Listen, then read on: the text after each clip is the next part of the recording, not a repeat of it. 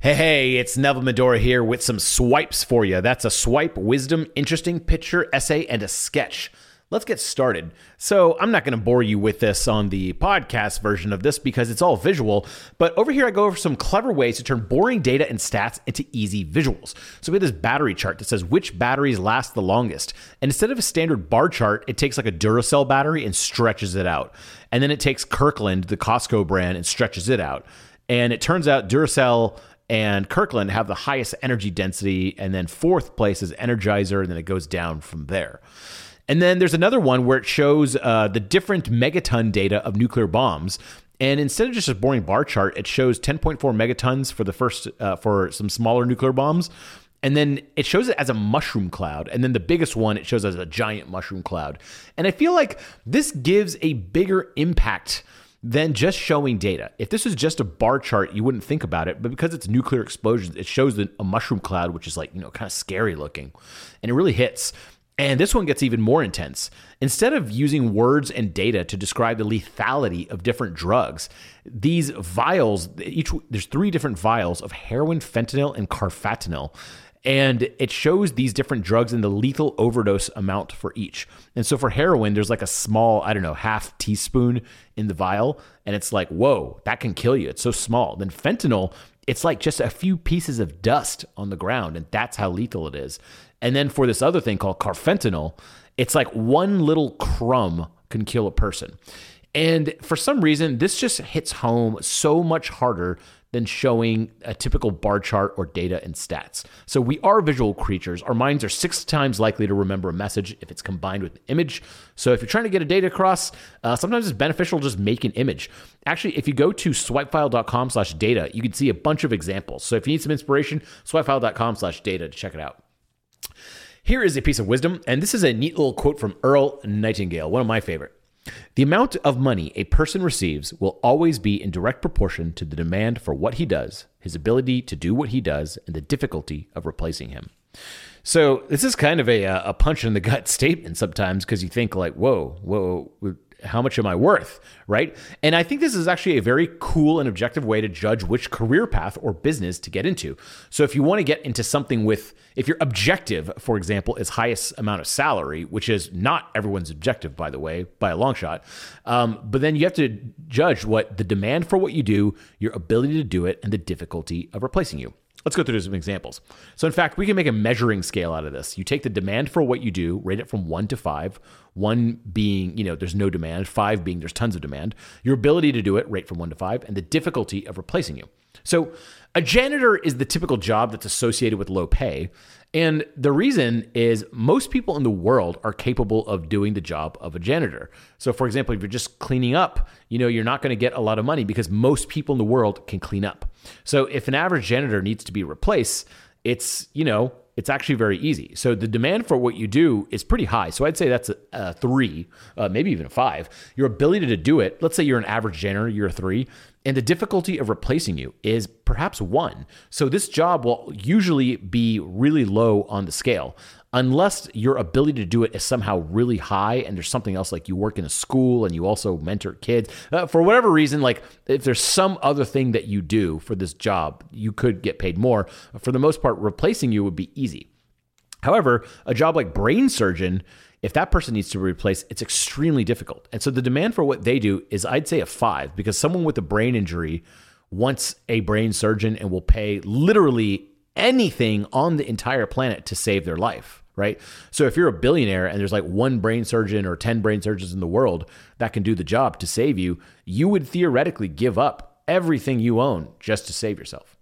And so your ability to do it, let's say you're an average brain surgeon, let's say you're a 3, and then the difficulty of replacing you, I'd say is 5. It's extremely hard to find a brain surgeon on the street. Just if you ask a bunch of people, are you a brain surgeon? They'd say no. So I would say take a look at your career or potential business and the demand for what you do, your ability to do it, and the difficulty of replacing you.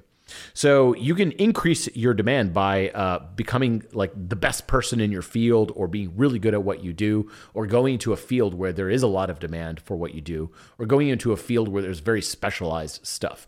So doctors are an interesting example of, like, they are licensed, they have to go through med school. So just by that, there might be people smart enough to be a doctor, they just don't have the credentials. So they typically will get paid higher because there's just not that many of them. So it's hard to replace them. Here's something interesting. I've tried a lot of different organization apps, note-taking apps like Notion and Coda, and I actually really like them. But I got to tell you, I keep winding back up on freaking Google Docs. 90% of what I love about Notion or Coda or any of those other ones is the ability to navigate to different pages quickly via a sidebar menu that doesn't have to reload each time. And Google Docs just doesn't have something like this. It has like this little menu. Everyone shows me the same thing. It has this menu that you can click within a doc. That's not what I'm talking about. I have a doc for copywriting course, and then I have a doc for my tweets, then I have a doc for my swipes, and then I have a doc for SEO stuff. Then I have a doc for tech things I need to do. And so in Notion, you can just click through those different docs and you're there. With Google Docs, I have to make a bookmark bar and go to each doc, and it takes a second for each one to load up, whereas Notion, it's like instantaneous.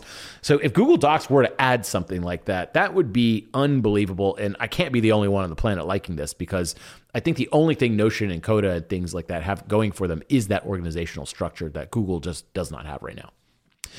Here's an interesting picture of a physical paper editing system from back in the day, where there's this whole markup language of its own for editing books, paper, like in print. So, like if you misspell something or you want to put a word somewhere, like here's the success, you want to put the keys to success. So you put that little indentation thing. I only know two of these, the paragraph symbol, and I know that from computers, and the indentation symbol. And there's this whole other language for proofreading and stuff. And I thought that was really cool. It's just like a blast from the past from back in the day, how people used to edit stuff and proofread stuff. And here's a little essay I wrote. It's features and benefits. So features versus benefits is a super common discussion in copywriting. People always talk about what are the features, what are the benefits. And I hate that feature and benefits are kind of like not very descriptory terms on their own. So let's break it down. A feature is something your product has. For example, water-resistant cloth. That's a feature, okay? Like water-resistant cloth on its own doesn't have any benefit to you. It just says, this product has water-resistant cloth. A benefit is the results after using your product. So for example, if we're talking about this umbrella example, the benefit would be you stay dry in the rain. And a feature of the umbrella would be water-resistant cloth. So for example, you can sell the features of an umbrella, unbreakable stems, wooden handle, water-resistant cloth, or you can sell the benefits of an umbrella, which is keeps you dry in the rain, keeps the sun off you when it's hot, that kind of thing. And even David Ogilvy was a big fan of selling the benefit, because that's usually what you want to sell first, the benefit of why they're going to use your product. Someone's going to use your product and have this transformation into something else. So it's going to either save them time, keep them dry, organize their notes, whatever it is. That's the benefit of the product. And Ogilvy had this quote. He said, "The key to success is to promise the consumer a benefit, like better flavor, whiter wash, more miles per gallon, a better complexion." So my personal advice on this features versus benefit debate, because people always ask me, should I use the features or the benefit? And my answer is use both. So I prefer trying to lead with the benefit, because ultimately people are trying to get the benefit of your product, but you need to back it up with the features. So if you say this is the best umbrella in the world, and just end there, you're like, okay, that's fine, but I don't fully believe you. Instead, we could say this umbrella keeps you dry, keeps you cool, and never breaks. So that's kind of the benefit, right? And then you say the features of it, it's by backing up the benefit. You say, we do this by starting with a strong wooden handle, then use unbreakable stems to hold up the fabric, and use water-resistant cloth to keep you dry. The result is the sturdiest umbrella you could buy for life. You see how both the benefits and features were used to create a strong sales pitch together? That's what I want. So then let's end off with a fun sketch. So I love the use of rhyme to help people remember important stuff, such as which bear to run from. So it's kind of funny. This one hit close to home because I've done a lot of hiking. And one time we went to this place called Philmont for an Eagle Scout trip. And it was filled with bears. It was apparently the most densely populated bear country in the whole entire United States. In New Mexico, this part that we were in. And we actually had to learn stuff like this because you see bears all the time. And it's this image says how to survive a bear attack. If it's brown, lie down. If it's black, fight back. And what that meant is grizzly bears don't really attack things that are just like laying there dead. They kind of like, oh, it's dead, whatever. But if it's black, fight back, meaning if you see a black bear, it's going to try to attack you and you need to fight back and be really loud and like, aggressive, right? So I thought it's cool. If it's brown, lie down. If it's black, fight back. And the reason that I like this use of rhyme and this in this sketch is that if you're seeing a bear in the moment, you're like, oh my God, there's a bear. You don't want to have to remember something. Whereas if you remember this rhyme, it could literally save your life. It's like life-saving copy technically. So I did also find out a fun little fact from when I posted this on Twitter is that polar bears are by far the most dangerous bear. People were sharing rhymes like, if they're polars, they'll soon be spitting out your molars. Or if it's a polar, you can't control her. Apparently, polar bears are by far, even more so than grizzly bears, black bears, the most intense. So kind of interesting. So if you take away one thing from this email, it is that my name is Nelv Medora. It's Friday. And don't play with polar bears.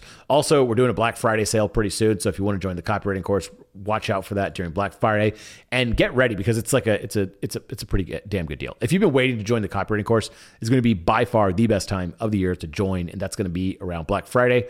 So if you want to talk to me, by the way, I do these customer calls and you're listening to this, reply to this email saying, I want to chat, and we'll send you a scheduling link. And every Wednesday and Friday, we do the customer calls, or even if you're not a customer, just want to talk to people on this email list. So talk to you later. My name is Nelv Medora. Have a great day.